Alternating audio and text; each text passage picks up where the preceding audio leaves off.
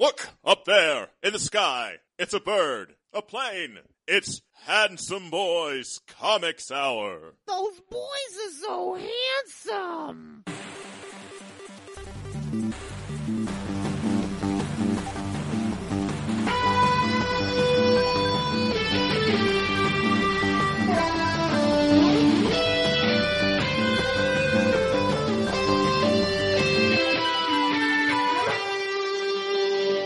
One Wendigo!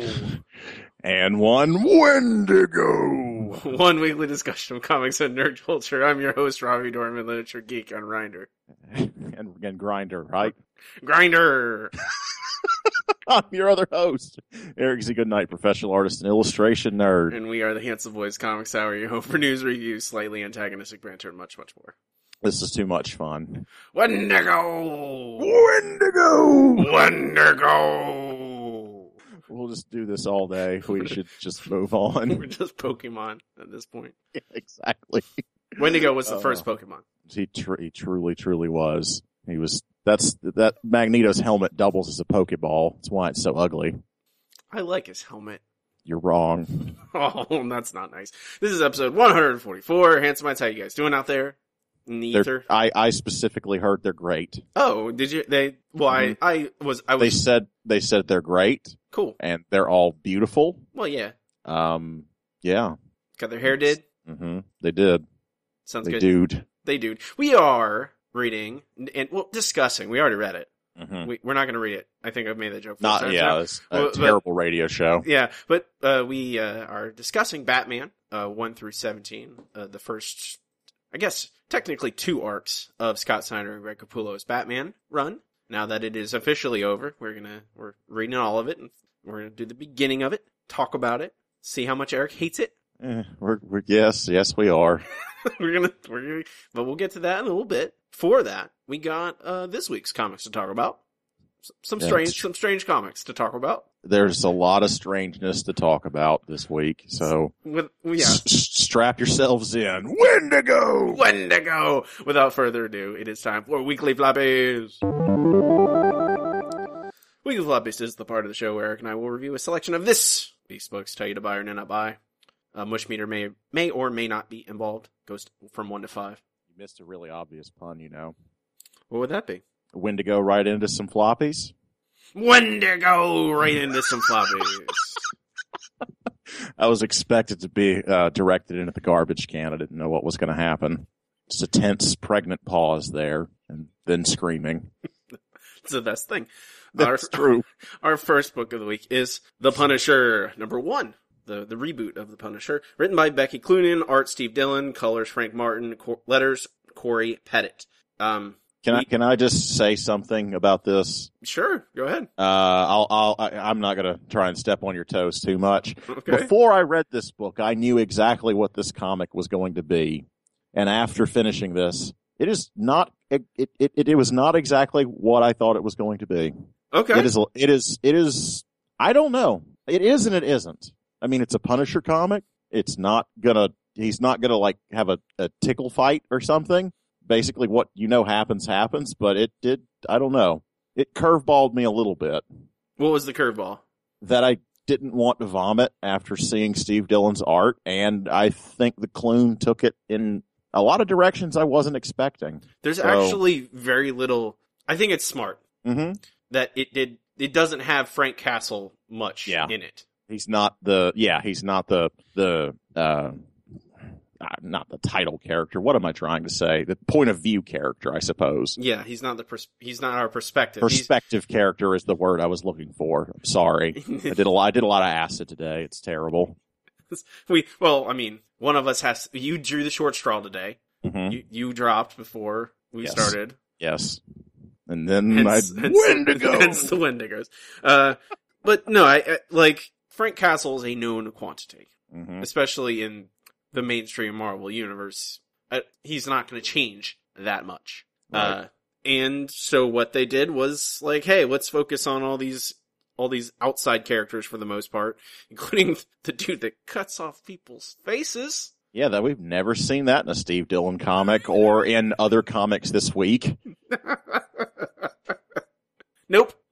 But it really doesn't. There's very little Dylan face in this. It is interesting that it was Jordy Belair, right? I don't know. Let me see. Who's the colorist? Oh, and this Frank Martin. Oh, Frank Martin? I don't know that. I don't think I've. I guess seen he just did the cover. That's where Yeah. Declan Shalvey and Jordy Belair did the cover. I think it's interesting that it looks, I don't know, it does look better somehow than Preacher, than other things. I mean, it's not like Steve Dillon has ever been a terrible artist. He's just a very Steve Dillon-y artist. He's very distinct. Yeah. Not always in a great way.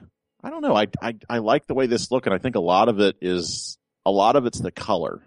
And I think he's toned down the awfulest of his awful shit. I don't know. I was surprised at so much of this, and God, I could really do without seeing faces nailed to a board, though. Well, I think you gotta have a good villain for Frank to murder. It's true. You gotta have people with red bricks that make you a super soldier. Yeah. No nuke showing up though. Thank our boys. God. I don't. That's the last thing I need is Steve Dillon drawing nuke. But I'm gonna buy on this. I think it is as good as a Punisher #1 can be. You know, I'm not expecting any Punisher comic book, honestly, to like reinvent the wheel. Just like reframing this narrative in an interesting way, and it does. So, and it looks good. It's just a wonderful comic written by Becky Cloonan, the Banshee Queen of my heart. She is pretty rad. Mm-hmm. She's been doing a bunch of posters and shit with Mondo. Mm-hmm. I'm so fucking jealous. Did you buy any of them? Our mutual friend Melissa has her Dark Phoenix poster. Oh, sweet! I got it for her birthday. Well, good for both of you. Well, from Mondo. Yeah, from Mondo. Okay, rad. I don't remember if I've seen it or not. I don't think you have. No, I mean not in person. I mean on the internet. Oh, okay. I have not been to Orlando in some time. Where's this? So that's the double buy. Punisher #1. Yes, it is. Yes, it is. Our next book is Thunderbolts #1. Thunderbolts #1, written by Jim Zub, art John Malin, colors Matt Yaki, letters Joe Sabino. This is we mentioned it last week, but this is the Bucky-led team of villains that were set free from the Pleasant Hill facility with the little 4-year-old Cosmic Cube girl tagging along. Kobik. What do you think, Eric? I'm curious. I have a feeling I know, but I'm not sure. Thoughts? Hold on. Uh-oh. What am I holding on to? Yeah, okay. This looks incredibly strange on this monitor. I don't know what's going on here. Okay.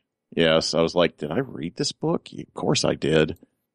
This looks like a different pile of 90s trash to me. Oh, okay. Well, is that what this is? It isn't.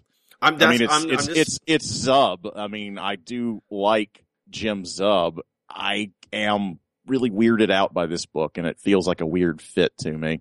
Just the art in general? I think it's really, really coloring my perception. I don't know. I agree. I agree with you. I feel like this book is competently written at worst. Mm-hmm. And some of the arts I think is fine. Like some of it I don't mind whatsoever. But then some of it, I'm getting like Hawkeye Initiative feelings, and that's not good. Like with the Moonstone in particular, one scene is getting that full on like hip like 70 degrees like tilted. Like that doesn't not people don't do that. I thought we got past that in comic books. No, we never will. I mean, we've discussed this. It's important to look at all those things at once. And then what's his name? Big guy. Atlas, is that his name? Yeah, it's a very clever name, isn't it? And then him pouring milk on his self. What's up with that? He doesn't even rub it in. And then, but his chest part is not part of his neck part. Yeah. It's something. Something's going on. No, it's hard for me to read this, and it makes me dislike the characters more. They look so gross, and I don't know. I want to like something that Jim Zub is working on. I guess that I have to be like, he's writing 9 other comics right now, so why don't I just read those instead? Well, I mean, I don't see anything wrong with the writing in this. I feel like No. it is nailing what it's going for, but just I don't want it to go for it. The art is just so 90s-esque, and I know there's an audience for that. I know people there's still a lot of people who like how this looks. And it's, it tells the story well enough. Mm-hmm. And I like the characterization of these characters. I don't like it's fine. Yeah, it's funny, and like there's good team interplay and stuff like that. And he does manage to give them all a unique personality that's not just, I'm the big guy, even though he is kind of that. I don't know. And that last page, I don't know what to make of that. I don't know. It's really creepy. Mm-hmm. I don't know if it really depends on how it goes after this. I mean, obviously it could be good. It could also be very bad. How they tell the story after their 4-year-old cosmic cube murders a person. Mm-hmm.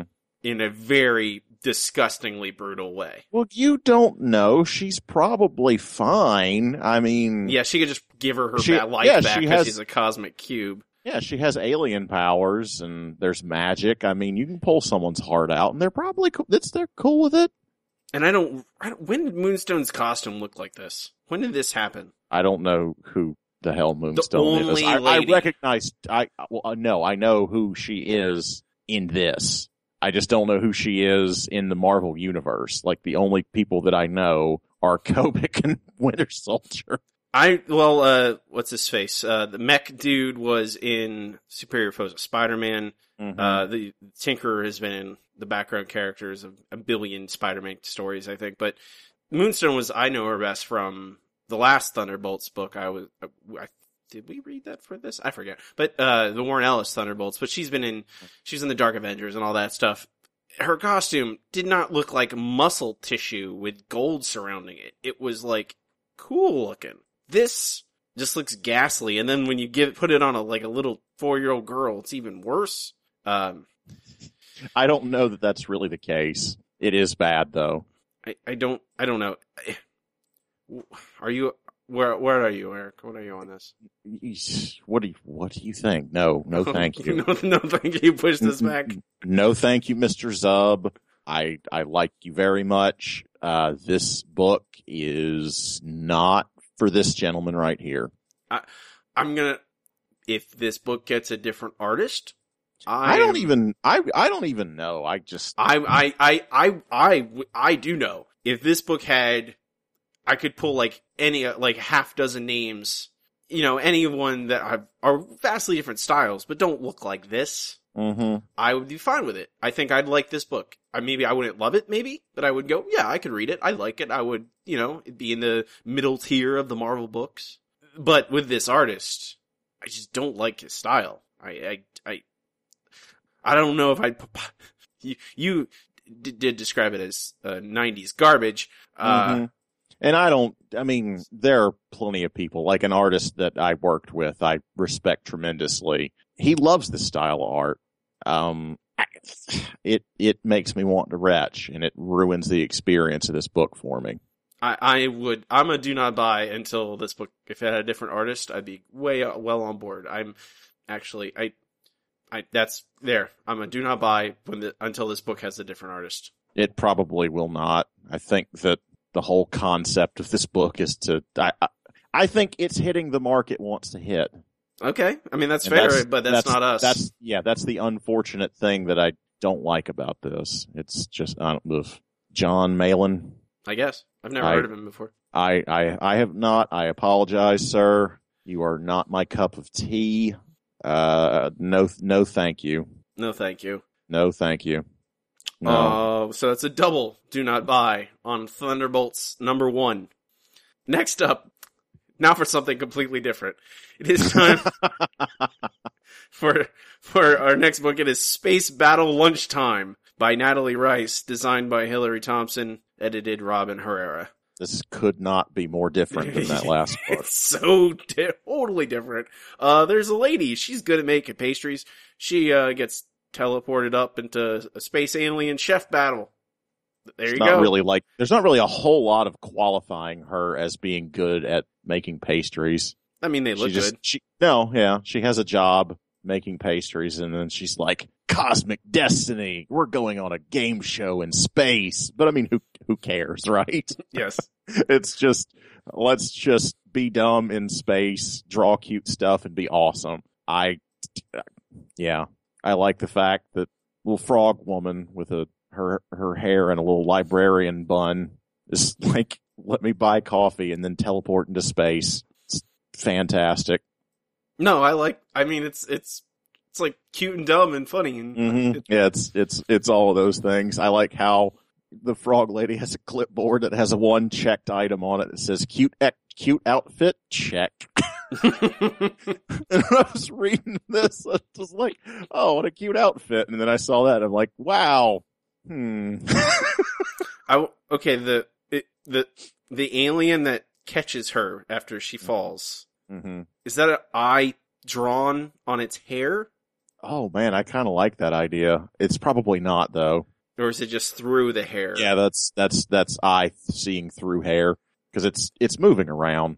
I know. I like the idea of like that there's an eye.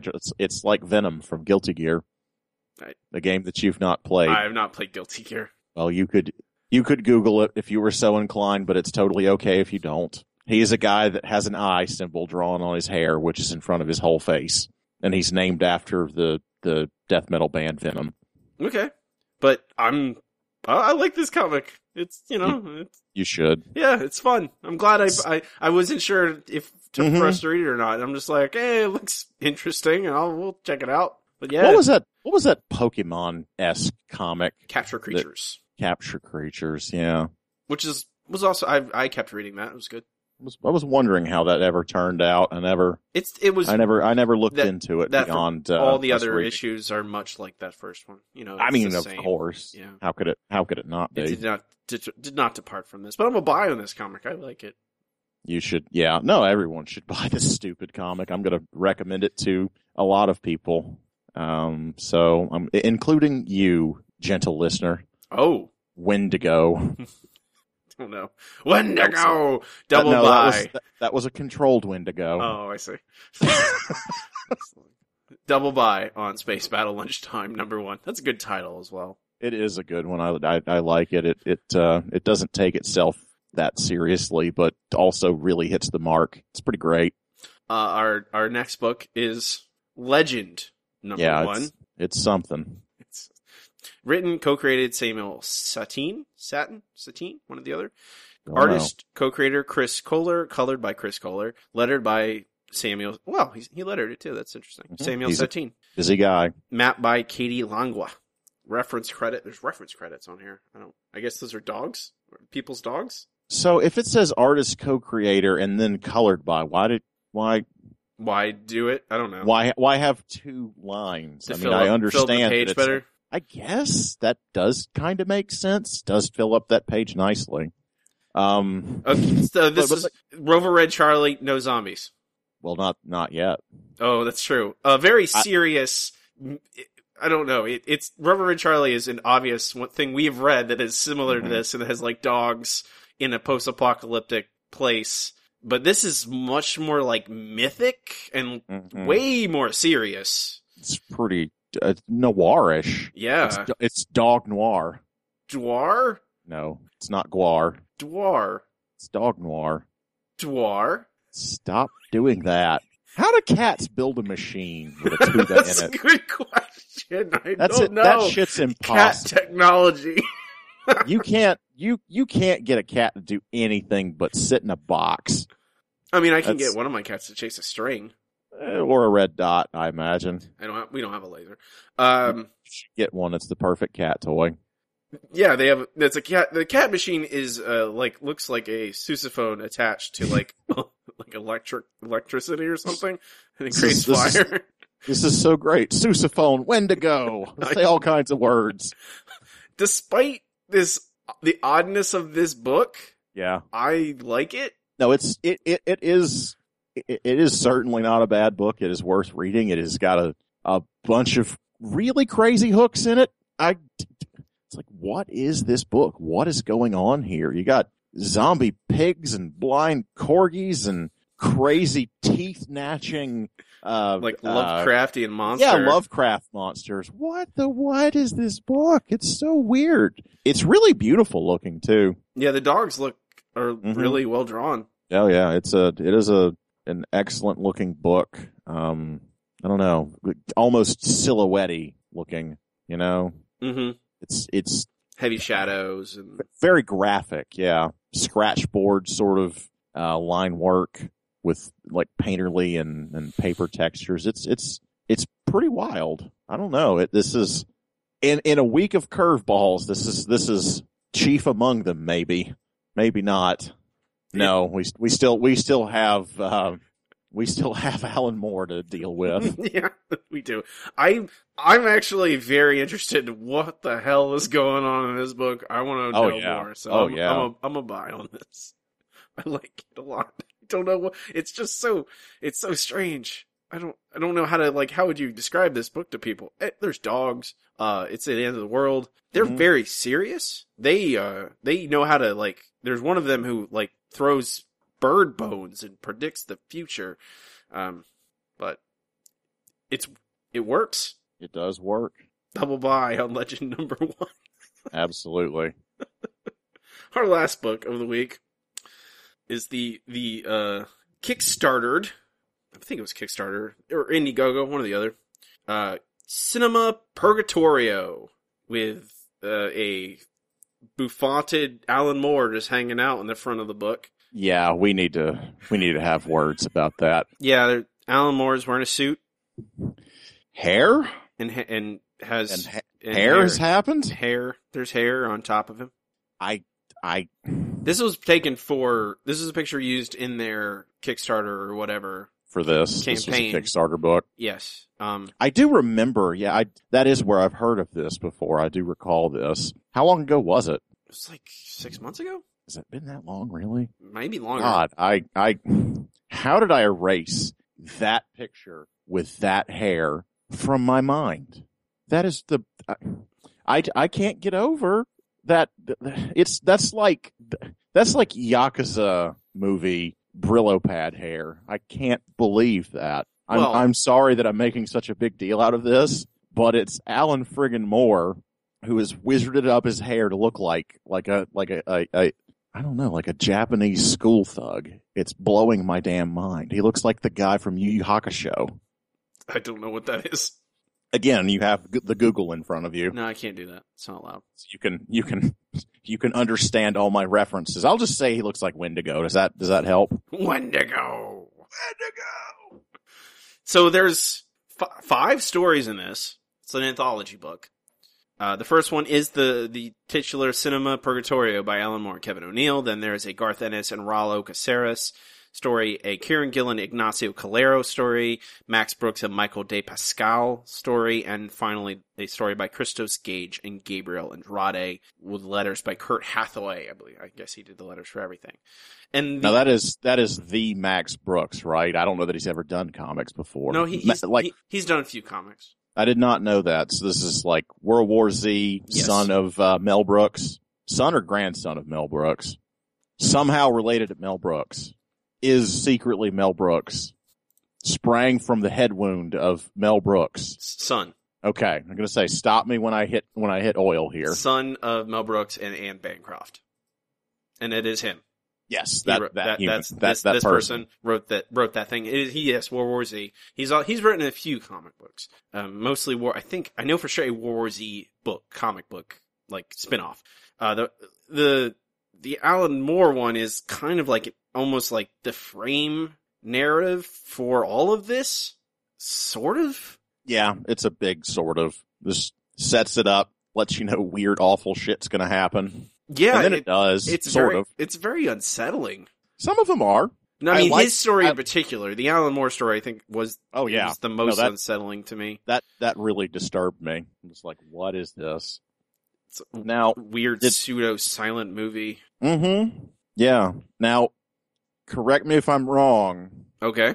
but did Kieran Gillen write Pokemon fan fiction in this book? I did not dream that. With demons. Yes. In But like, it's Pokemon fan fiction. but like right? Mad Max, like modded demon Pokemon. So this is multi-genre fan fiction. It was my favorite thing. Oh, easily. I liked it more than anything else in this book. That's the one thing in this I want to see more of, for sure. I liked the paramedic that had the vampire. I liked that. It wasn't bad, but there was no hook to it necessarily, other than like, hey, I'm a paramedic treating a vampire. Like, I like the fact that vampire is like suicidal, like it's a call for help, and it's trying to kill itself by jumping into the sun. But there's no like the to be continued was like, hey, that's a vampire. I'm like, yeah, I don't know. The complete weirdness of the Kieran Gillen story, I just am not that interested in anything. All the others, like, none of them are bad, but they're not. I don't even necessarily think they're well suited for. The Civil War thing was very. I was really taken aback by that, but I did not dislike it. No, I didn't not like it. It just felt strange in It's the Max context. Brooks. He's a weird guy. I guess that's true. That is the one he was the one he wrote, right? And World War Z is kind of like alternate history and not really sci-fi, is my understanding. I've not read it. World War Z, it's a sort of, it's modern day, and then zombies happen, and it's an audio, it's like all, it's like basically like I forget the actual word used, but it's like basically a recorded interviews used as narrative. You know, like every chapter is a different person, their experience with the war. So it's kind of like a Lovecraft letter sort of thing. There's a word for it. I just can't think of it. But that's it was zombies. There's lots. It was very well written. I enjoyed it. But and then there's like a kaiju style, the Christos Gage and Gabriel Andrade. Yeah, kaiju versus airplanes. If you don't, what is wrong with you? You don't like that? I don't not like it. It's just it's cool. That's fun. It's cool. It was like looking at a Jeff Darrow comic. Come on. I was gonna say all the art in this book looks really good. There's no story. Oh yeah, no, absolutely. Everything is very well drawn. I think some of it is just the shortness of these stories in this format hurt them in particular. And anthology books are always kind of a mess. I never really care for them. I'm inclined to say that this is a very cool thing. None of these stories are bad, and I just will probably, they're like, oh, it's not going to be collected until 2018, so buy them now. I'm like, well, I guess I'm waiting until 2018, I think. I'm like, I'd rather not, I don't want to read like 8 pages at a time. Robbie, you gotta catch them all. Now you can go jump on a garbage can. The worst. So I'm like, I don't know. What, are you a buy on this? Honestly, yes, I think so. Okay. Mostly it's for those 2 stories. I like the Max Brooks. Honestly, there's no tremendous weak point in this book. I'm not too disappointed in it.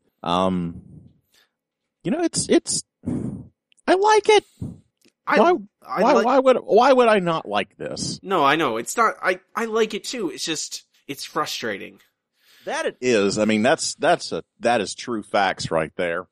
The thing about these anthology books is it's like, why doesn't this person just write a whole book?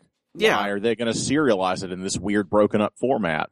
If they have an idea, why don't you commit to it? Or if you're going to tell a short one-shot story, why don't you go deeper into it, commit to it? It always feels like half a measure. It always feels like half-baked ideas or something that's just not quite good enough to really take up a lot of their time. Well, I don't know. It feels like it's just salesmanship at this point. Like, hey, this is a thing, but that Alan Moore's name is on. He's the headliner. He's the one who. It is Alan Moore's Cinema Purgatorio. I would buy I would just buy the Kieran Gillen story if he had put out an indie book, an Image or or Dark Horse or Avatar or wherever, I would have bought this thing if someone like, hey, Kieran Gillen book where it's like demon Pokemon with like exhaust pipes. I'm like, okay, that is insane. I'll check that out. But when it's like I'm getting 8 pages of it at a time, like 3 months apart, that does not interest me that much. Like, the quality of this is top notch. Like, everyone involved in this does a good job. But again, it's like, maybe if I bought the physical copies of this, like as an art object. I mean, I question, is the point of this? I mean, I don't know every name in this book. Are you the same way? I don't know I've like most of them. I would say 80%. A few of the artists I think one of the, no, I think I've recognized most of I think 1 or 2 artists I didn't recognize. There are some people that are in this that I don't really know. And I wonder, I mean, is this a way to curate and put your name on something and get people's work out into the world? I don't know. Is this trying to support these other artists? Is this, I don't know. I never quite understand the point of these collections. I think Alan Moore went, I want to make this thing, and here's some people I like. My name will make this sell more than it would have. I'm guessing. And yeah, but I don't know if anyone buying this is necessarily going to go, oh, who's this Kieran Gillen guy? I mean, like, most of these people are relatively, I mean, a couple of the artists I would say are, not super well known, but for the most part, these guys are established. Like, if it was an Alan Moore quarterly or anthology, or I don't really know what the schedule for this book is. I imagine it's not going to be monthly. If it was a bunch of like up and coming people, like that had one book out, or had or an artist that is basically unknown, or maybe only is known in Europe or in a certain one specific country, even like that, I would be okay. I understand. Alan Moore is like, hey, I'm gonna talent hunt, pick these people that are only known in very niche circles, and then kind of show them to everyone because everyone's going to look at this book. But like, it's Garth Ennis, it's Kieran Gillen, right? Even Christos Gage has written a bunch of comic books. I know, like, I don't know. It's a weird thing. It always leaves me in a weird spot because it's for what it is. It's very good, but it's $6. Yeah, and I'm gonna be buying how many of these to get a complete story for all these things. Like, I'm gonna have to, and it's gonna take years. And like, I don't know. No, it really doesn't make a whole lot of sense. What's the label this was put under? Label? Yeah, was it Image? Who did it? Avatar published. Avatar, not anything like America's Best Comics or anything wacky like that. No, it is Avatar, but they I think Kieran Gillen has a book under Avatar right now. Garth Ennis does a lot. I mean, they like use these guys to like kind of do whatever they want. They just like, hey, you want to do whatever book you want to do. Garth Ennis, you want to do some like just war stories? Okay, you can do that. We'll let you, because you're Garth Ennis. You always sell something. Someone will buy your book just because it's you. I guess I'll just say I'm a buy, but you heard what I said. So yeah, no, it's definitely worth buying, but it's like, what is this? I mean, I'm gonna probably wait until this is collected down the road, whenever that is. And I'll buy, it'll probably be a really nice hardcover, and I'll buy that, and I'll read through it, and I'll be like, that's cool, and it'll look good on my shelf, but I have no interest in buying 8 of these over the span of 3 years. I just want the Funko Pop of Alan Moore with that hair. You could probably get someone on Etsy just to make it for you. Well, I mean, I could make it my own self. You could also do that, but I mean, like, you could do, yeah, but I mean, that is a lot of time and effort. If you're going to do it, make one for me too, I would say. Probably, or actually, just sell them. Open up, put it on your Etsy store as well. That's all I need to do. Just need another project. That's exactly what I need. Yeah, you're not busy. I need to commit and just do the things that I'm already doing. That's what I need to do. So double buy? Yeah, double buy with a question mark. Yeah, like, this is a good thing, but... Double buy with a pompadour. Yep, yeah. Pompadour-shaped question mark. Or question mark-shaped pompadour. Question mark kind of is like a pompadour. It is kind of, yeah. Mm-hmm. You make it just a little bit heavy on top, and there it is. A little curl. Mm-hmm. Did you read anything else this week, Eric? Except for Batman? Huh. We got to the end of that list pretty quick. We did. Man, we're good. We are good. I did not read anything else. I read Moon Knight #2. I'm jealous. It's really crazy. Is it good? Yeah, it's good. It is continuing on down that crazy road. Doesn't look like you read Overwatch. I did I'm really not. Curious about that. It was free, so. Oh, dear me. There's an Overwatch comic that was free. We were about to read it until I found out that Alan Moore thing existed, and then we read that instead. I think it's better to read an Alan Moore thing instead of the free Blizzard comic book. A free Blizzard comic book, yeah. About all those characters in the video game. Nothing against Blizzard. I think we will probably be playing Overwatch at some point. It's free beta right now, open beta. Well, I'm probably not going to do that. I'll just buy the game when it comes out. Although we did play Here's the Storm beta. Overwatch, it comes out in like 3 weeks. Memorial Day weekend.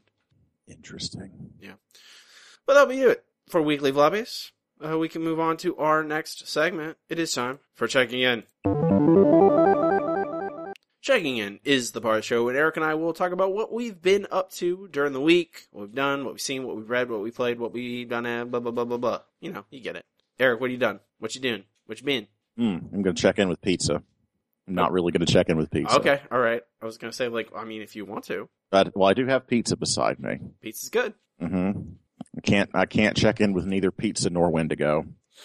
Neither one's fair. No, are you familiar with a website called Medium.com? Yeah, blogging platform. Yes, it is a blogging platform, much in the way Tumblr is a platform for sharing your gender identity with the world and or pictures. It's interesting. It actually seems like it works a lot like what they turned the Gawker network into. Are you familiar with this? That they basically set up to where anyone can start their own blog. Mm-hmm. Yeah. On the Gawker network. It's called the Kinja blog. Yeah. It's basically the same thing.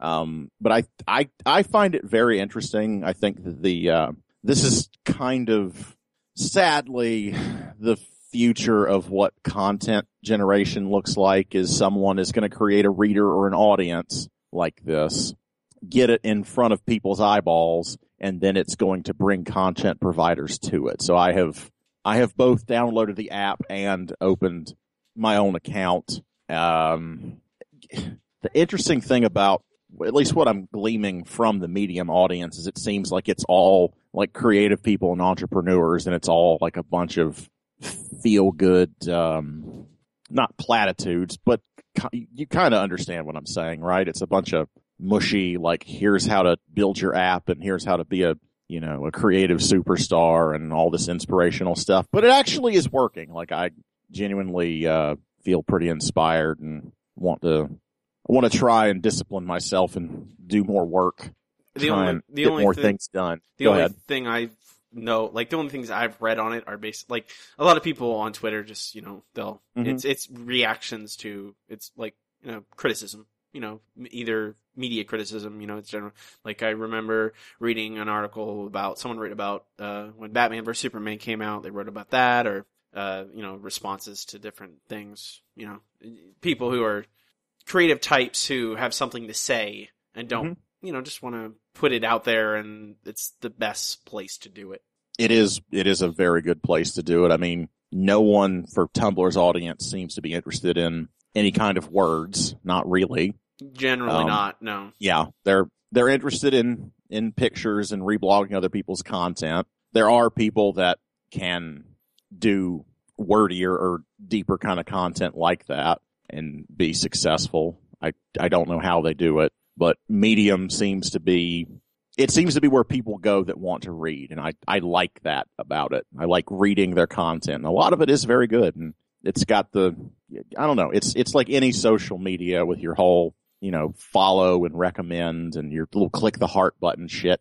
Is there any way to monetize anything, or is it strictly free? There is. There's no like ad, like YouTube ads, right.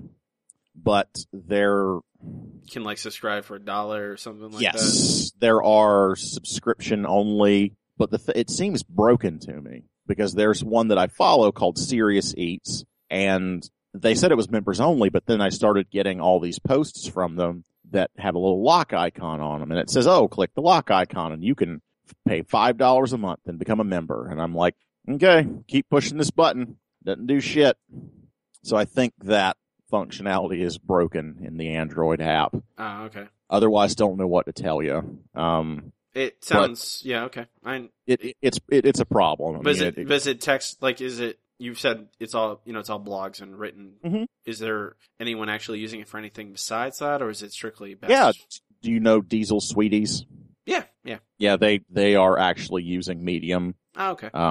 I guess in supplement to their own website. I mean, the whole thing is, this is trying to crack the problem of, well, RSS used to be a thing, and then everyone stopped using it.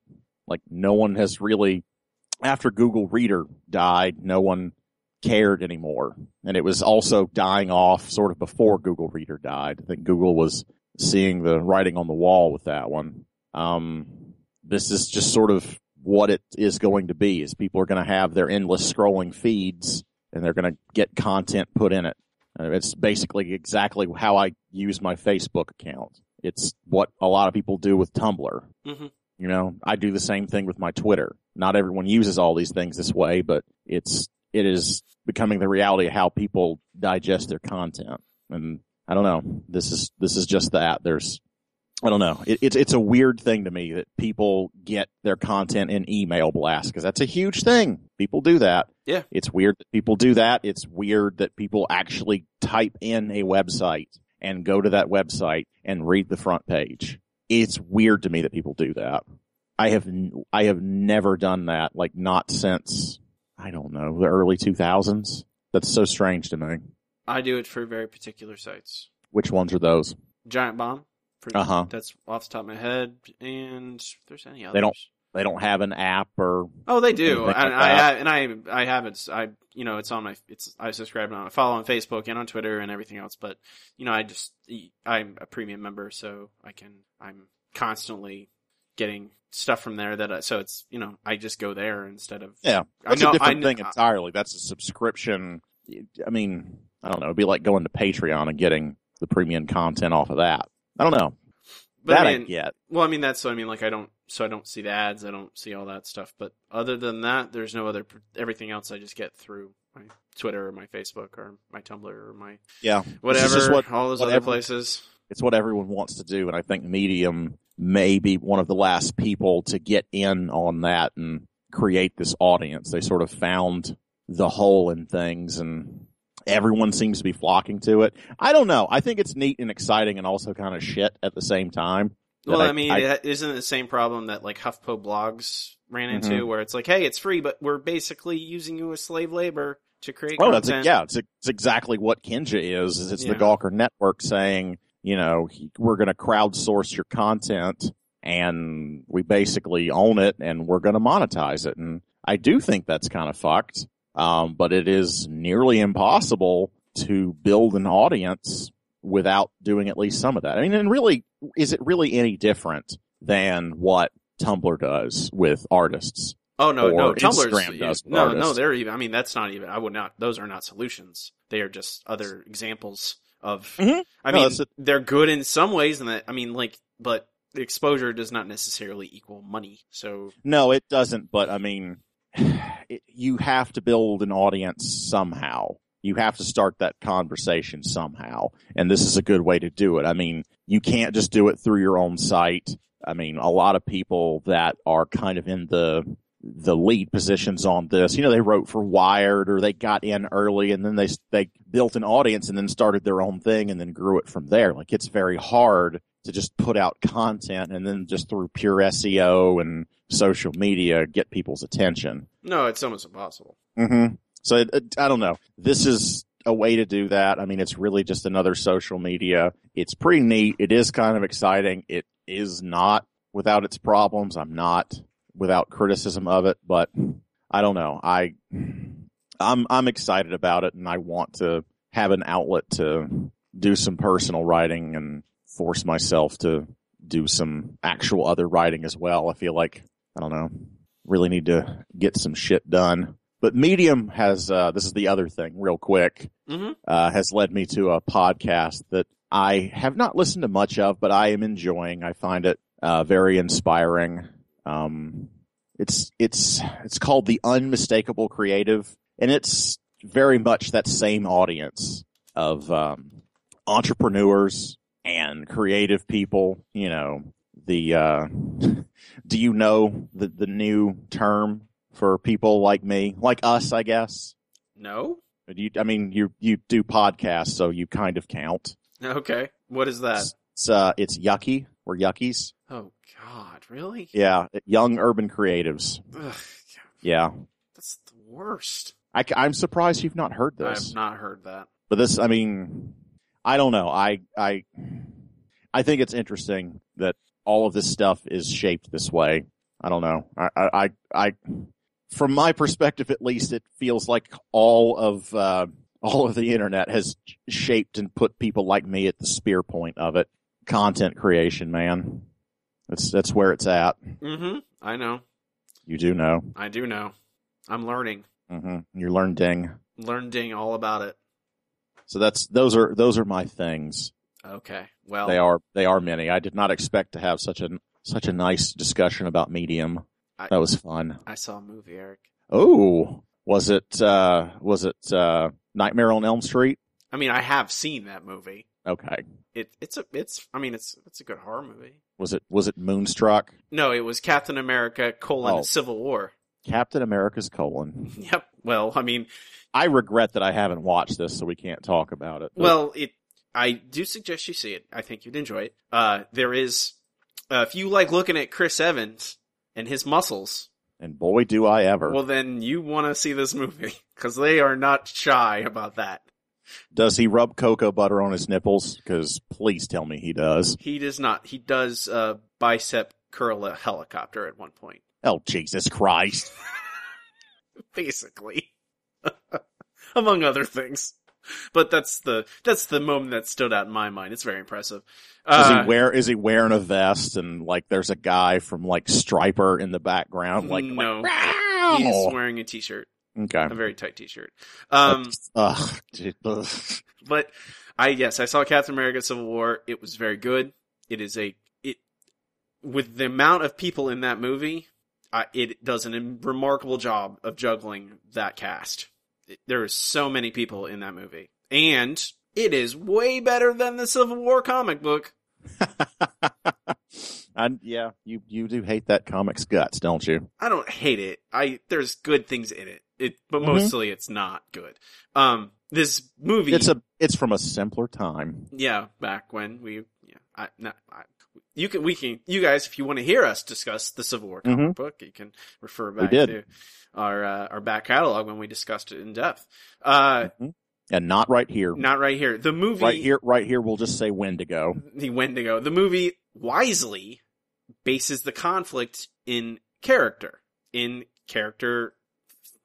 like personal conflict and personal feelings, and not in, I don't think we should register with the government and all that. Like, they touch on that stuff, but it is largely based on like, hey, Captain America likes his friend, and he believes his friend is a good person, and he is worth defending. And Tony Stark largely wants people to be safe, and thinks that this is the best way to do it, and he's not a monster like he is in the comic book. He's like you're like, hey, I don't hate Tony Stark. I can see his point of view, even if I don't necessarily agree with him. Spider-Man is great in it. He's not in a bunch. He's in it for a bit. He's good in it. I like this Peter Parker. I wonder if that was part of the contract that it had to be limited screen time. I don't know, but he is very good. The writing for him is very good. The actor is very good. What's the lady from My Cousin Vinny? Marissa Tomei is now Aunt May. What? And Tony Stark does not, at least they wisely point out, Tony Stark wisely has a long spiel about, wow, your aunt's really, really, really pretty. Surprisingly so. But that's really good. Black Panther, Chadwick Boseman they did it. They routinely just do a great job casting these people. Like, he is a really good Black Panther. Black Panther and Peter Parker, Spider-Man basically steal most of the movie. They both of them. I'm really okay with that. Yeah, they both do a very excellent job in their relatively small roles. I don't know. It is not. what could have been a very dour and dire thing, these superheroes fighting each other, they managed to keep it relatively tense, but yet not grim. It is, it has its moments of conflict and drama, but it is not like watch these guys punch each other in the face for no reason. Like, you really feel like they do a very good job. You're saying it's not Batman versus Superman. It is not Batman versus Superman. It is everything you just described. I have not seen that film. I don't know that you have either. I have not seen it. From what I've read of it, yeah. I'm not going to see it. No, everything that you just described is the polar opposite of every impression I've had of that movie. Yes, and this, I don't know, I found it very delightful and enjoyable, and I would watch it again just to see the Spider-Man and Black Panther parts again. I'm really excited for both of those movies when they come around. Ant-Man also has a tremendous moment in the movie, which I will not spoil. I appreciate that. I'll look forward to. I haven't seen Ant-Man. I haven't seen the second Avengers movie. The second Avengers movie this is probably third or fourth on my list. Mm-hmm. Probably. Everyone seems to be turning on the Avengers movie. I mean, was from what I hear, just plagued with problems. It is fine. There's nothing, I would not say nothing was bad about it. It just wasn't spectacular. I don't necessarily mean the movie is really deeply flawed, although everyone does seem to be saying that. I mean, like, it had a lot of developmental and production problems. Oh, yes. Joss Whedon, although Joss Whedon recently has kind of stepped back a little bit, I think, from his criticism of the production of that movie. Now that he's kind of, I think, had some time to, like, breathe, and not be so overworked, I think he's probably gotten a little bit of, perspective on it. But this movie was really good. This is probably behind the first, probably Captain America, Winter Soldier is number 1, then the first Avengers, and then probably this one, I would say. And then probably Guardians after that are my top 4, I think. 5 would probably round it out. Iron Man, maybe? I'd have to think about it. Those 4 stand out for sure as the best ones. We'll rank them all at the end of the podcast. No, we won't. But other than that, I highly recommend it. I mean, half the nation has already gone and seen it. I was in a sold out theater last night. There was like 8 showings in the theater I went to. I've recently started playing the original BioShock again. Good for you. It's very good still. Even now, it's like 8 years old. Going through it again is still very refreshing and enjoyable. I really like it. It will not play on my system. No, I think it plays, but it doesn't have sound.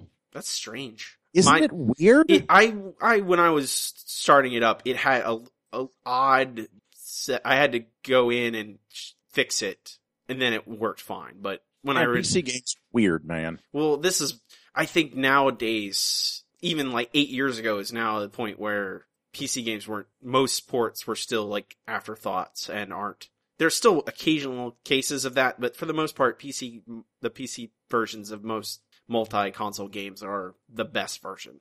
In this version, I mean, it looks as good as it can. I mean, it is 8 years old, so it doesn't look amazing, but I had no problems with it now after I fixed all the resolution problem, all that stuff, and I don't know. What's the story behind picking it up again? Did someone like, would you kindly hand me that? Would you kindly pass the salt? No, I don't know. I'm gonna go play BioShock. I just wanted to play a first person shooter, I think, and I wanted something. Did you buy another copy or you already had it?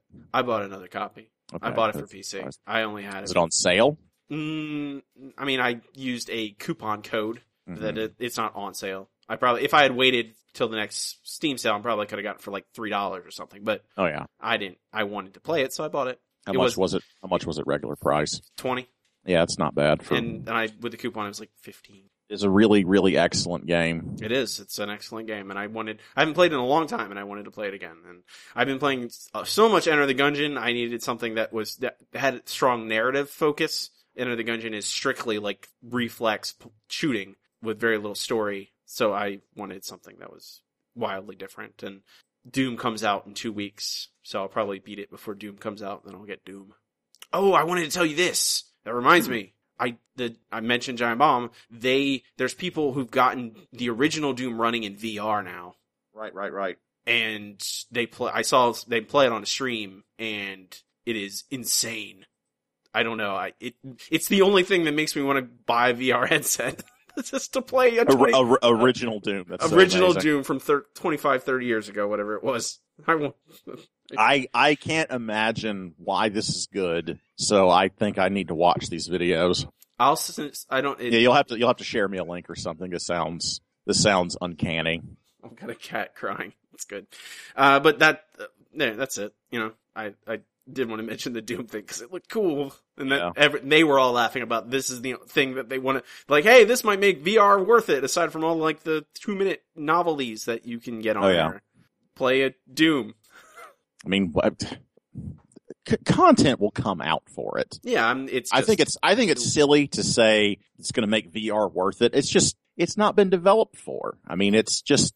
No one has explored it. People are dipping their toes into it. Well, I mean, it's gonna happen. No, I'm honestly, not. It has immense potential. It's just, it's so early in it. It's like saying like, oh, the Atari doesn't have good games. Video games they're not gonna do anything with video games. Of course. I'm like, it's exactly. very, very early in. And like, even with all the game potential, I think the larger potential is stuff outside of video games for VR, like tourism.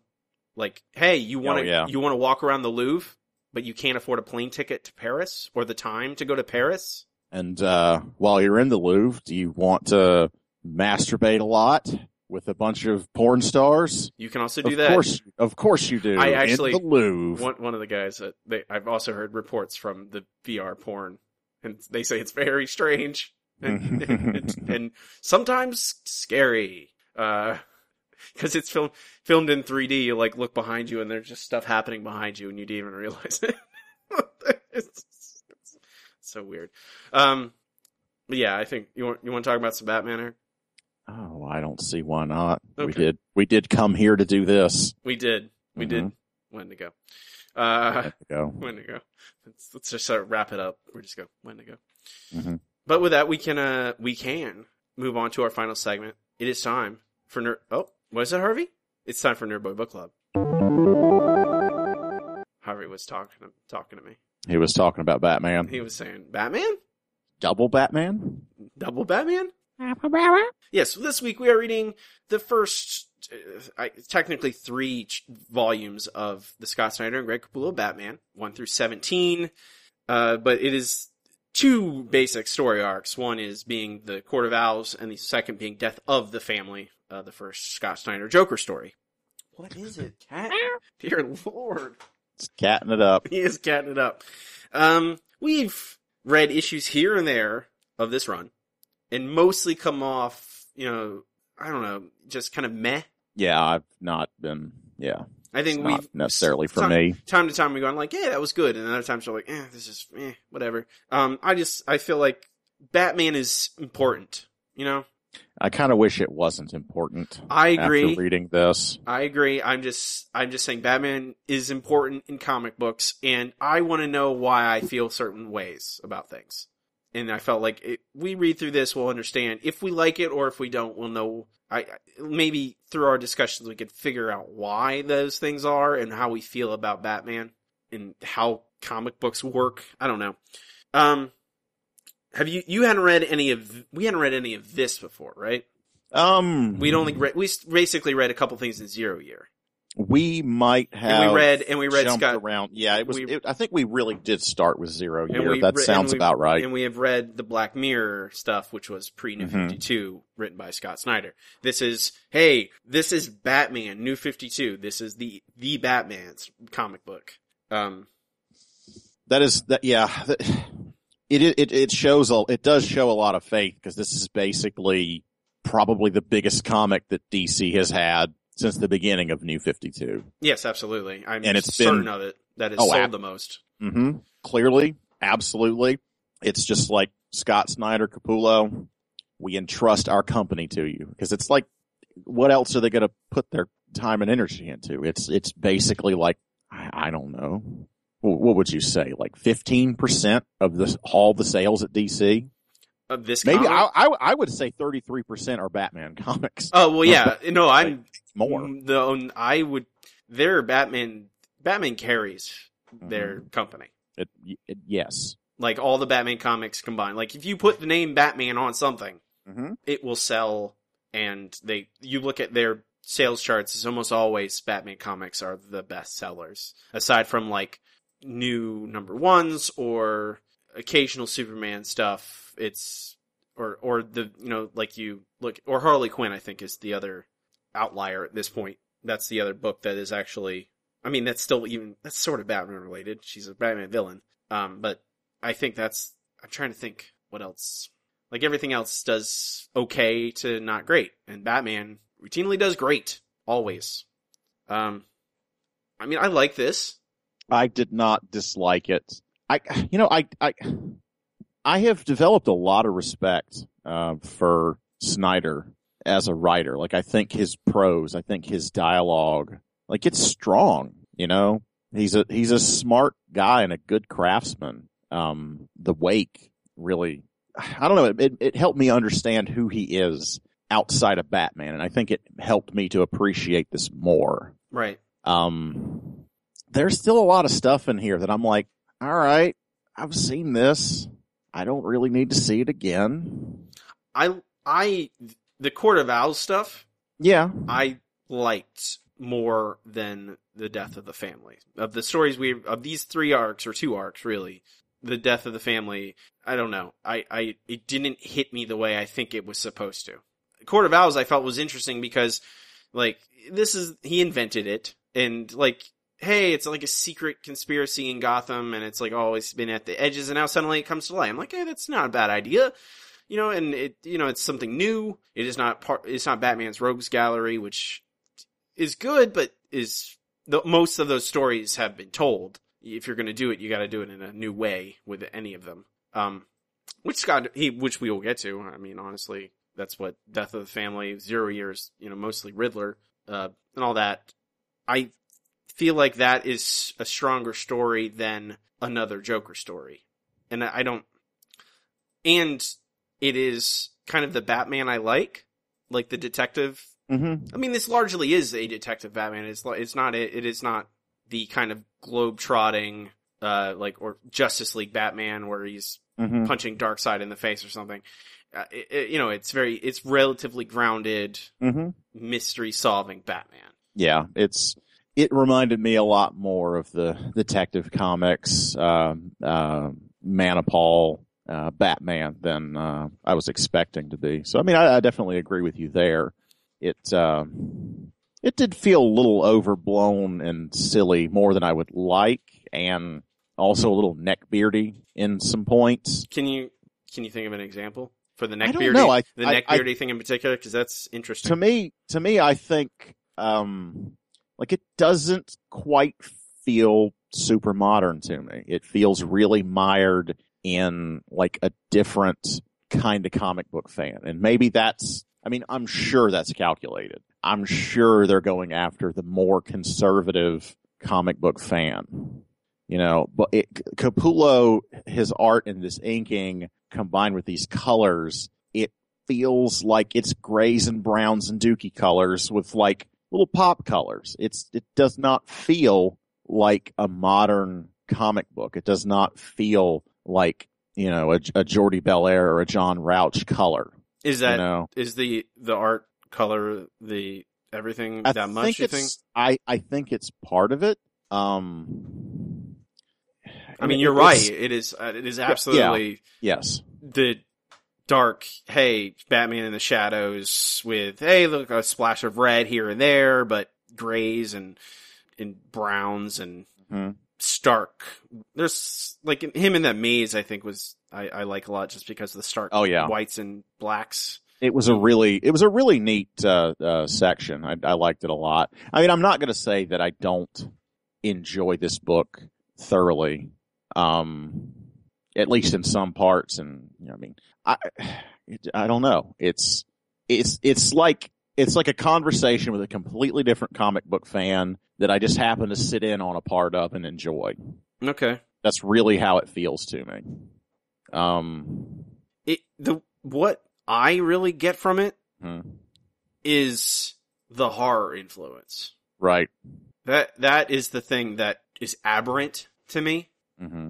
And I don't necessarily think it doesn't belong in a Batman comic, because there certainly are Batman stories that are like, that was the go-to for the Scarecrow, was he gives him fear toxin in some way, and then we get like hallucinogenic, like scary stuff.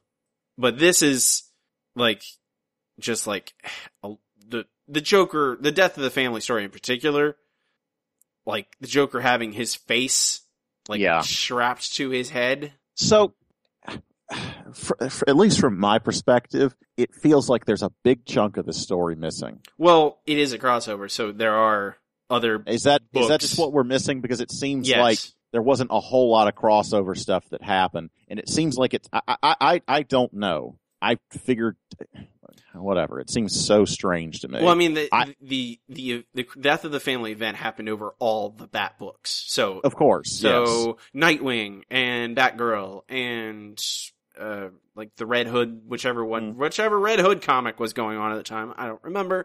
These things might have been collected in the trades, but we're strictly reading the Batman 1 through story. 17. Yes, and they're in the larger Death of the Family collection. But if you just buy Batman, Death in the Family, you're only getting the Batman, Death in the Family story. Death of the Family. Death in the Family was the original Jason Todd dying story. This is the Death of the Family.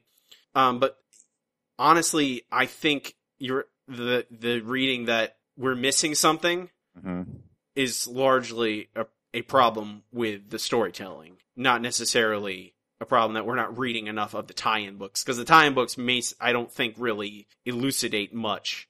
I think it's mainly the point of the story is basically like Joker is not necessarily trying to kill Batman or the Bat family. He is like trying to split them up by showing Batman how little he trusts them. You know, how little, like, how he views them as his family, and yet they have all these secrets from each other, etc., etc. And the ending is supposed to show us that, because, like, Batman, Bruce Wayne invites them all over, and they are all too busy. You know, they all give him excuses so that they don't go. But it pulls its punches, I think. I feel like nothing actually bad happens. Like, this is supposed to be Death of the Family. They don't trust him a little bit more. That feels very weak.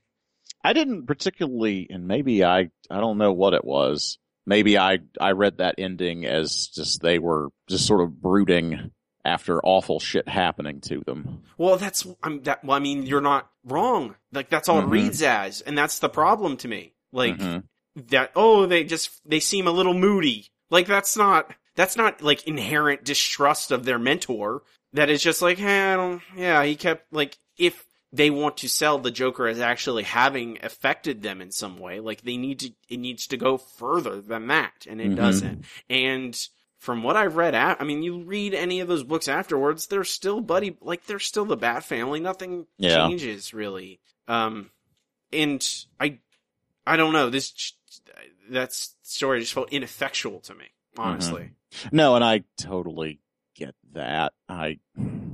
It really, I mean, it's just like, okay, here's another Joker story. I don't know. What are you going to show me that's different about the Joker? Oh, he's cut his face off and it's rotting and strapped to his face. That's lovely. Thanks for that. I don't really care. And it's going to end with a chemical symbol. Ha ha ha. Okay. That's great. I mean, that's not that punchline, quote unquote, could be good if I felt like the Joker actually did something to the Bat family, but it doesn't feel like he did. Like I never get the idea that they are truly broken in any way. Like it's titled Death of the Family. Death. Not like slight misunderstanding of the family. And I understand that they have to continue that's the problem with this. You can't calling it that is, and then continue to have Batgirl comics where she likes Batman, like, or have Robin, have Nightwing show up and go, hey, Bruce, how's it going? Like, you couldn't do that again. But they just kind of wash over it for the most part. I mean, we've routinely have been reading various tie-ins to Batman comics. Do you sense any inherent, like, emotional discomfort in the family? No. Yeah. Not really. We'll ignore this. Thanks. Yeah, exactly. It's comics.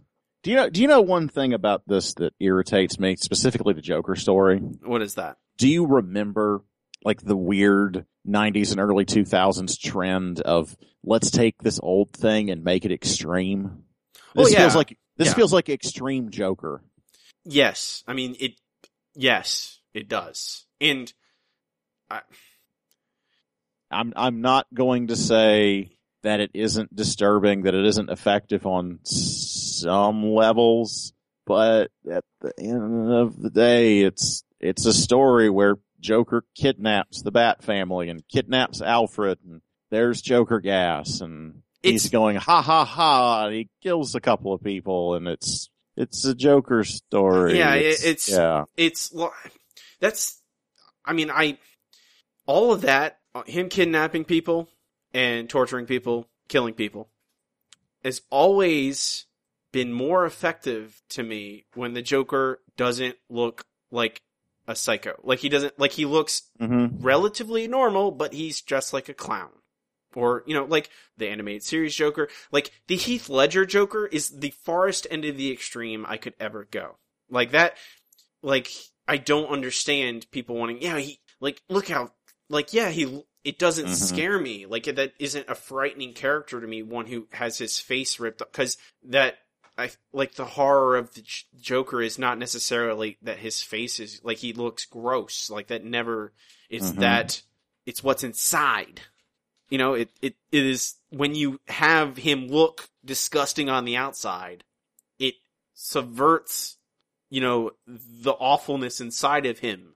What is a good Joker story? Because for the life of me, I've never read one. I mean, obviously, I've seen the second Nolan Batman movie. Mm-hmm. I've seen the original 1989 Batman. What? I don't think we want to get into discussion about that. Well, we don't have to. Good. I'm not saying that one or either of these are great Joker stories. Yes. I'm only saying that they are Joker stories. That is true. They are Joker stories. Yes, I am not trying to necessarily enter in the realm of opinion with those. I am just stating facts. Mm-hmm. What even is a great Joker story? I have no recollection of anything that is, because we both, I mean, neither one of us are going to be like, oh yeah, that fucking Alan Moore comic. Oh god, Killing Joke. Like that's a great Joker story. I mean, I don't know. Great is not. It's an example of how something can be highly influential but not great.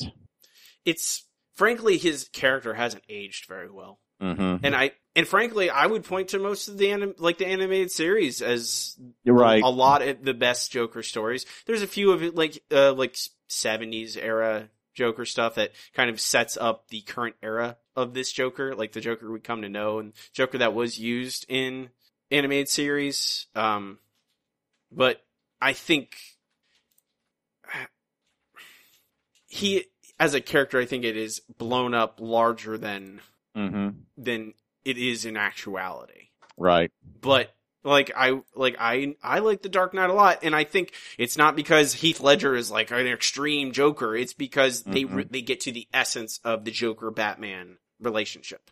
And I think that this book hints at it a couple times, but gets swept away by a lot of the miscellaneous stuff that thematically I think it's very inconsistent. I don't know, I think the Joker to me is he is the biggest challenge to Batman, because he's something that can't be solved.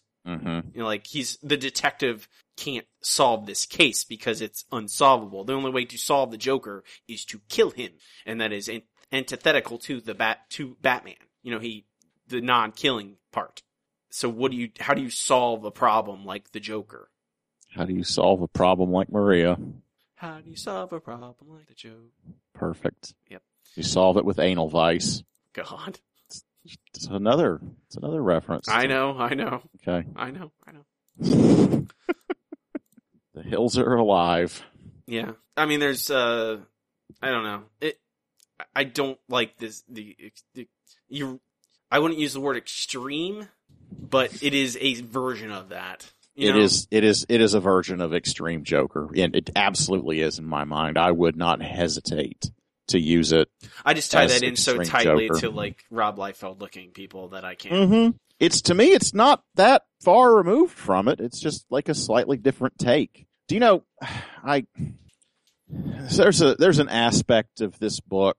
In some parts, it's not as bad as this. But someone was talking about the Watchmen movie and how off base it was, because there were these moments where they described like the fight scenes as they were like, it's like the whole film was like bro pounding and chest bumping, and it was like just being like, fuck yeah, look how awesome this is, which is sort of the treatment of the material. I get a little bit of that at points. And maybe it's, fuck yeah, I'm writing a Batman comic. I don't know. It's got a little bit of, how do you feel about that? Am I off base? I don't know. I think Scott Snyder, he writes a lot of horror. I think he likes horror influenced stuff. You look, he writes American Vampire. He's writing Witches right now. Like, he clearly enjoys that stuff. Like, I think that, I'm not talking about the darkness. Okay. Necessarily. Just how cool the violence looks. I guess it's hard for me to articulate. It's like, I don't know, where's the difference in what a regular Batman story is? I don't know, the whole like big introductory scene, this is my Batman's Batcave, and I don't know. Maybe it's not as clear a line can be drawn from one to the other. I don't know. I think it's just part of that this is a product for someone who's not necessarily me. This book just does feel, it's a little bit comic book bro-y, is what I'm trying to get at. Does any of that make sense? I can ramble for another hour.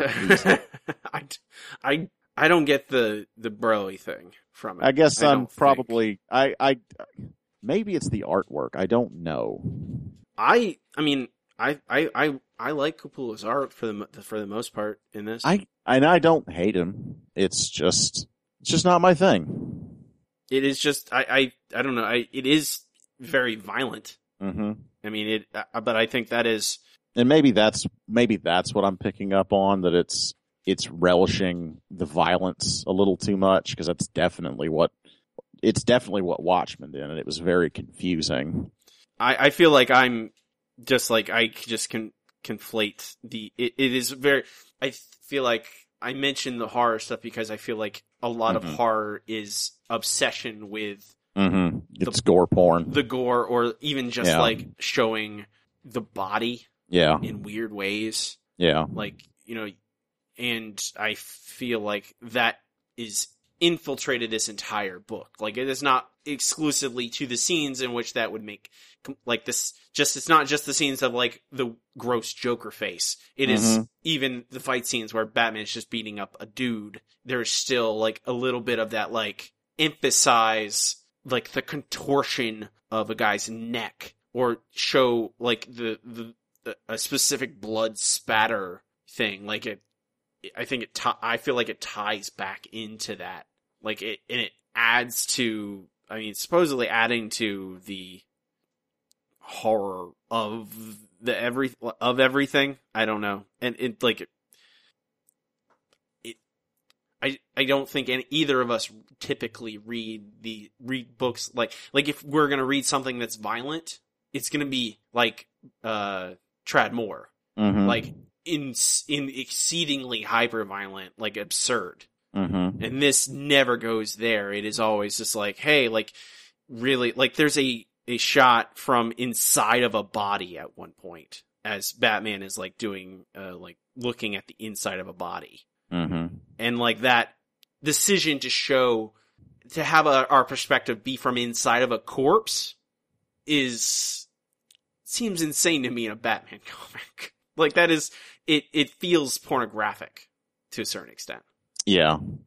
Speaking of something that is really weird and out of place, and correct me if I understood this completely wrong. Okay. They introduce Alfred's father. Yes. In this. As somehow conflated with the owls. Yes. Yes. So, doesn't this make Alfred Bruce Wayne's age? Am I completely insane? They're like the same age. I don't know.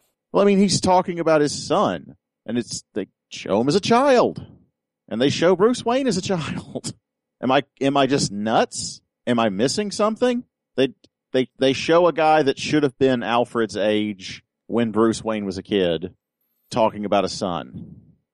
Did you read that any different? Where is this? Can you remember? Yeah, it's a lot of end sections of several books. Oh, those after. Oh, you mean the co-written with Tynion and all that stuff. I thought it was a generation removed. I mean, it would make sense if it was a generation removed, but I mean, am I crazy? I swear to God, they showed Kid Alfred.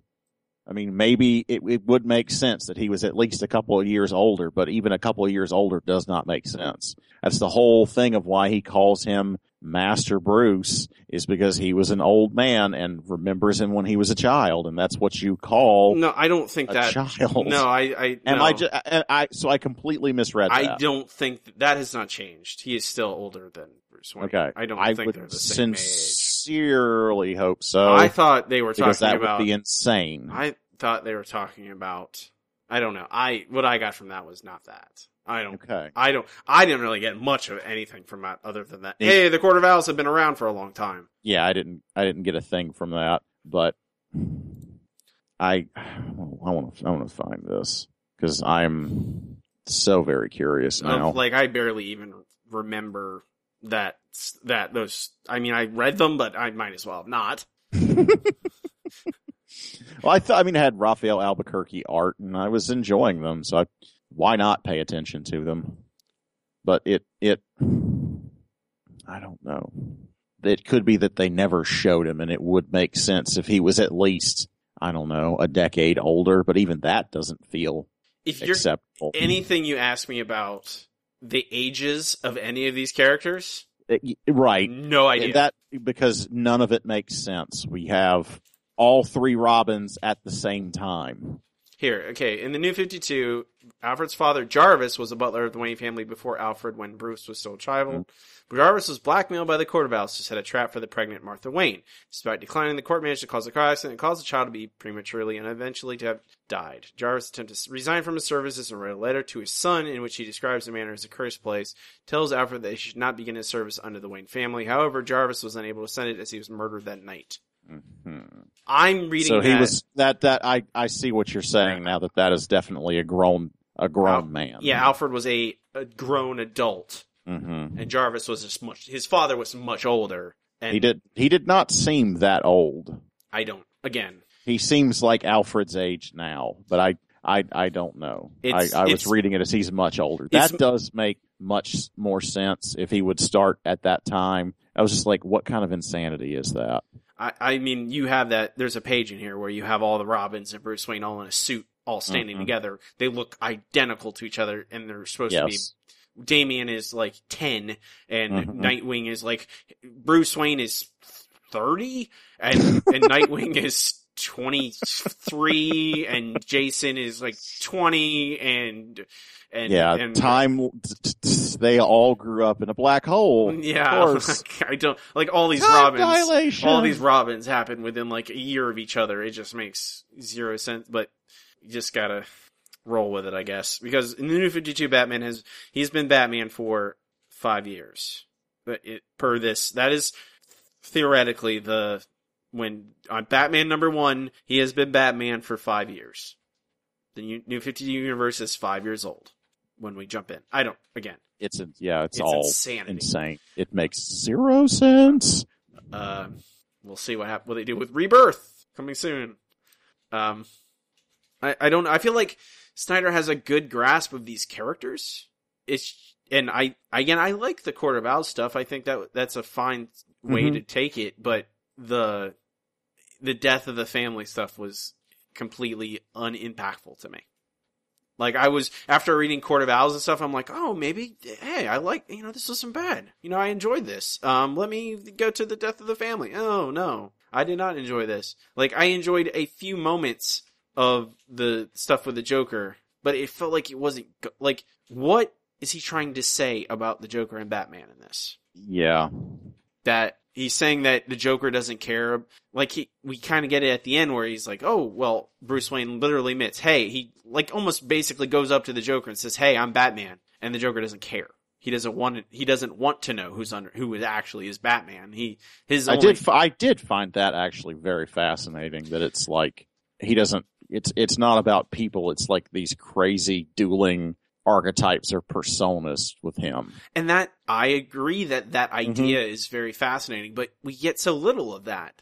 Yeah. It's not about that necessarily. And that's kind of what I was driving at about the broiness, is it just seems to be less about the seed of something character driven like that, and so much about like, oh, fuck yeah, it's time for Batman. It's Batman time. Hell yeah, it's Batman.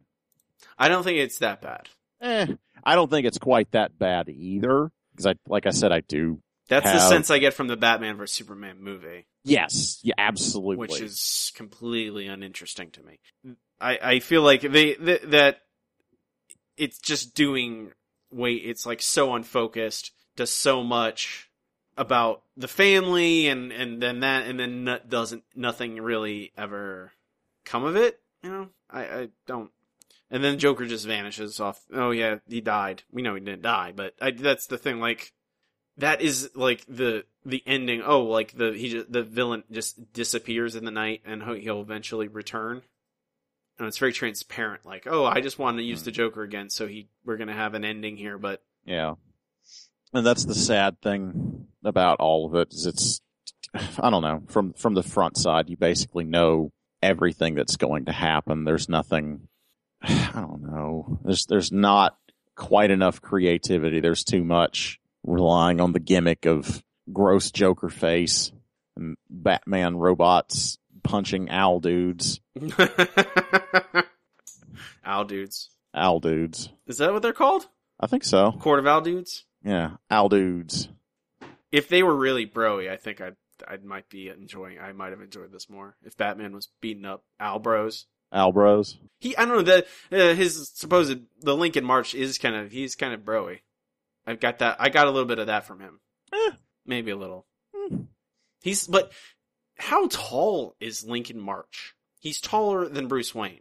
Is he really? I think read so. Him as I read him as almost exactly identical. He does I look. did not. Yeah. That is my biggest complaint with Capullo's art, is that. Yeah. But if you go to these guys have different haircuts, kind of. Yeah, like issue 2, like they are next to each other, and Lincoln March is like 2 or 3 inches taller than Bruce Wayne, and Bruce Wayne is 6'4".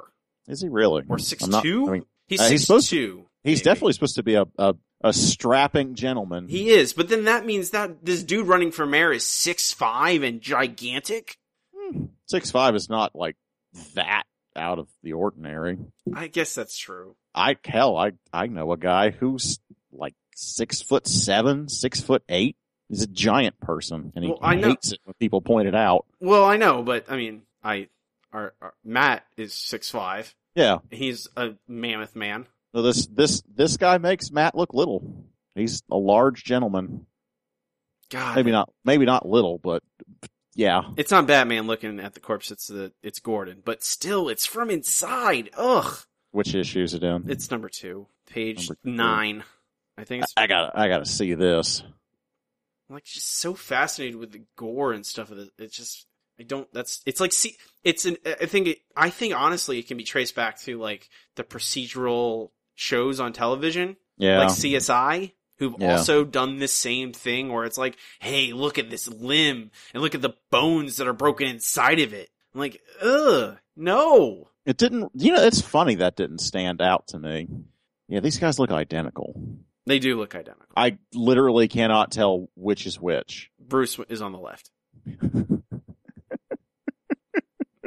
Bruce is in the darker suit. He's a millionaire. He would be a Republican, okay? Billionaire, excuse me. He would be a double Republican. Double Republican?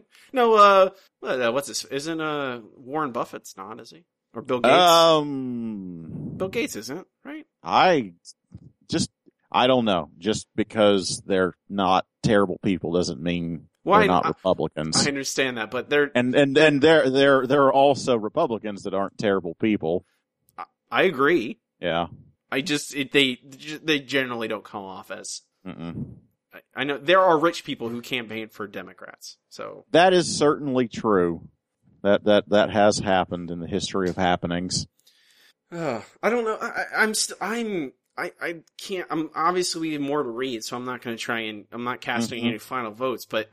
Oh yeah, there's a metric shitload of Batman. Yeah, it's just Court of Owls stuff is really good. The Joker stuff, I would read the Court of Owls stuff again, but I would not read the Death of the Family story ever again. I don't need to. I think I read it the one time, and it's enough for me. Like putting Batman in a literal labyrinth is neat. Oh yeah, that was definitely some cool stuff. Though, am I wrong in thinking there was a Batman animated series episode where he gets trapped in a labyrinth? There's definitely some. Isn't there something with a Minotaur and Batman? Yeah, absolutely. I know exactly because that's where the joke. It was with the Riddler. Yeah, where he said, "What's as high as an elephant's eye?" I've remembered that my whole life up until the point where I actually heard that stupid song that it's referring to. Which is like, okay, why would that be in a damn Batman episode? The name of the episode, if you're so smart, why aren't you rich? Well, there you go. It's the first Riddler episode. Yes, that sounds about right. I did remember it being pretty early in the series. And Batman is put in a maze. It is episode 40 overall. It's crazy they went 40 episodes without introducing the Riddler. That actually is pretty nuts. God, every time I talk about Batman, I just want to go back and watch the animated series all over again. Honestly, I've watched it recently and haven't really been that blown away with it. Not as much as I expected to be. The last time I rewatched it, I remember really, it hasn't been recent, but I have rewatched it a couple moves ago, I think, and I was like, hey, I still love this. But, I don't know. I'm still not, I don't know. I think we'll get more perspective as we get further in this. I'm going to try and hunt down some critical analysis of this run. Like, there's multiple people have come out and say this is some of the best Batman ever. And I just don't Yes, it understand does. I fall a little flat on it my own self. It's not like it's not wretched, but it is, it's okay. It's fine. I don't know. We're working on our Batman thesis. Our Bat thesis. It's due in 2 weeks. We're going to keep it in our helicopter in case we get attacked by a shark. So, anything else you wanted to touch on, Eric, before we wrap it up? I can't think of a thing. Okay. I think I'm right there with you. Next week, we're going to do volumes, let's see, it'd be 4 and 5 if you're buying this in trade. It is 0 year, basically, with there's a few miscellaneous things thrown in, including the Rest in Peace Damien issue, which, see how long that lasted. But mostly it'll be 0 year and a discussion about 0 year as a whole. So that's up to issue 33, I believe, 18 through 33 for next week. And we will continue. Well, our second chapter in the Bat thesis, the Bat thesis. Trying to make one word out of it. It's not working really well. Ow. It's got ringing in my ear. We are the Handsome Boys Comics Hour. You can find us at handsomeboyscomicshour.com. Find all links to all our stuff there, including, obviously, new episodes. If you like the show, please rate, review, subscribe to us on iTunes or wherever you listen to us. Really helps us out. Helps new people find the show. That's how new people get their eyes on it. Of course, recommend it to your friends. We obviously like that. You're on Facebook, facebook.com/HandsomeBoysComics Hour, Twitter @HBC Hour. You can email us at handsomeboyscomics@gmail.com. If you want to reach me online or just follow my ravings, you can find me on Twitter at MixmasterCerial. That's MixMasterCerial. Eric, where can they find you online? Well, you can see my portfolio by going to freewillunlimited.com and see many of the other things I get up to online by going to ericzgoodnight.com. That includes my Instagram, where I'm known as Easy Goodnight, and you can hit me up on Twitter. I'm at Mr. Bad Example, spelled Mr. Bad Example. You got that Medium site labeled yet? Yes, but it's not ready for prime time. I'll plug it once I start figuring out what I want to do with it. But it actually has its own domain. You just probably won't guess it. Okay, just wondering. Yeah, that we can call it a day. Have a good one. All right, rock and roll.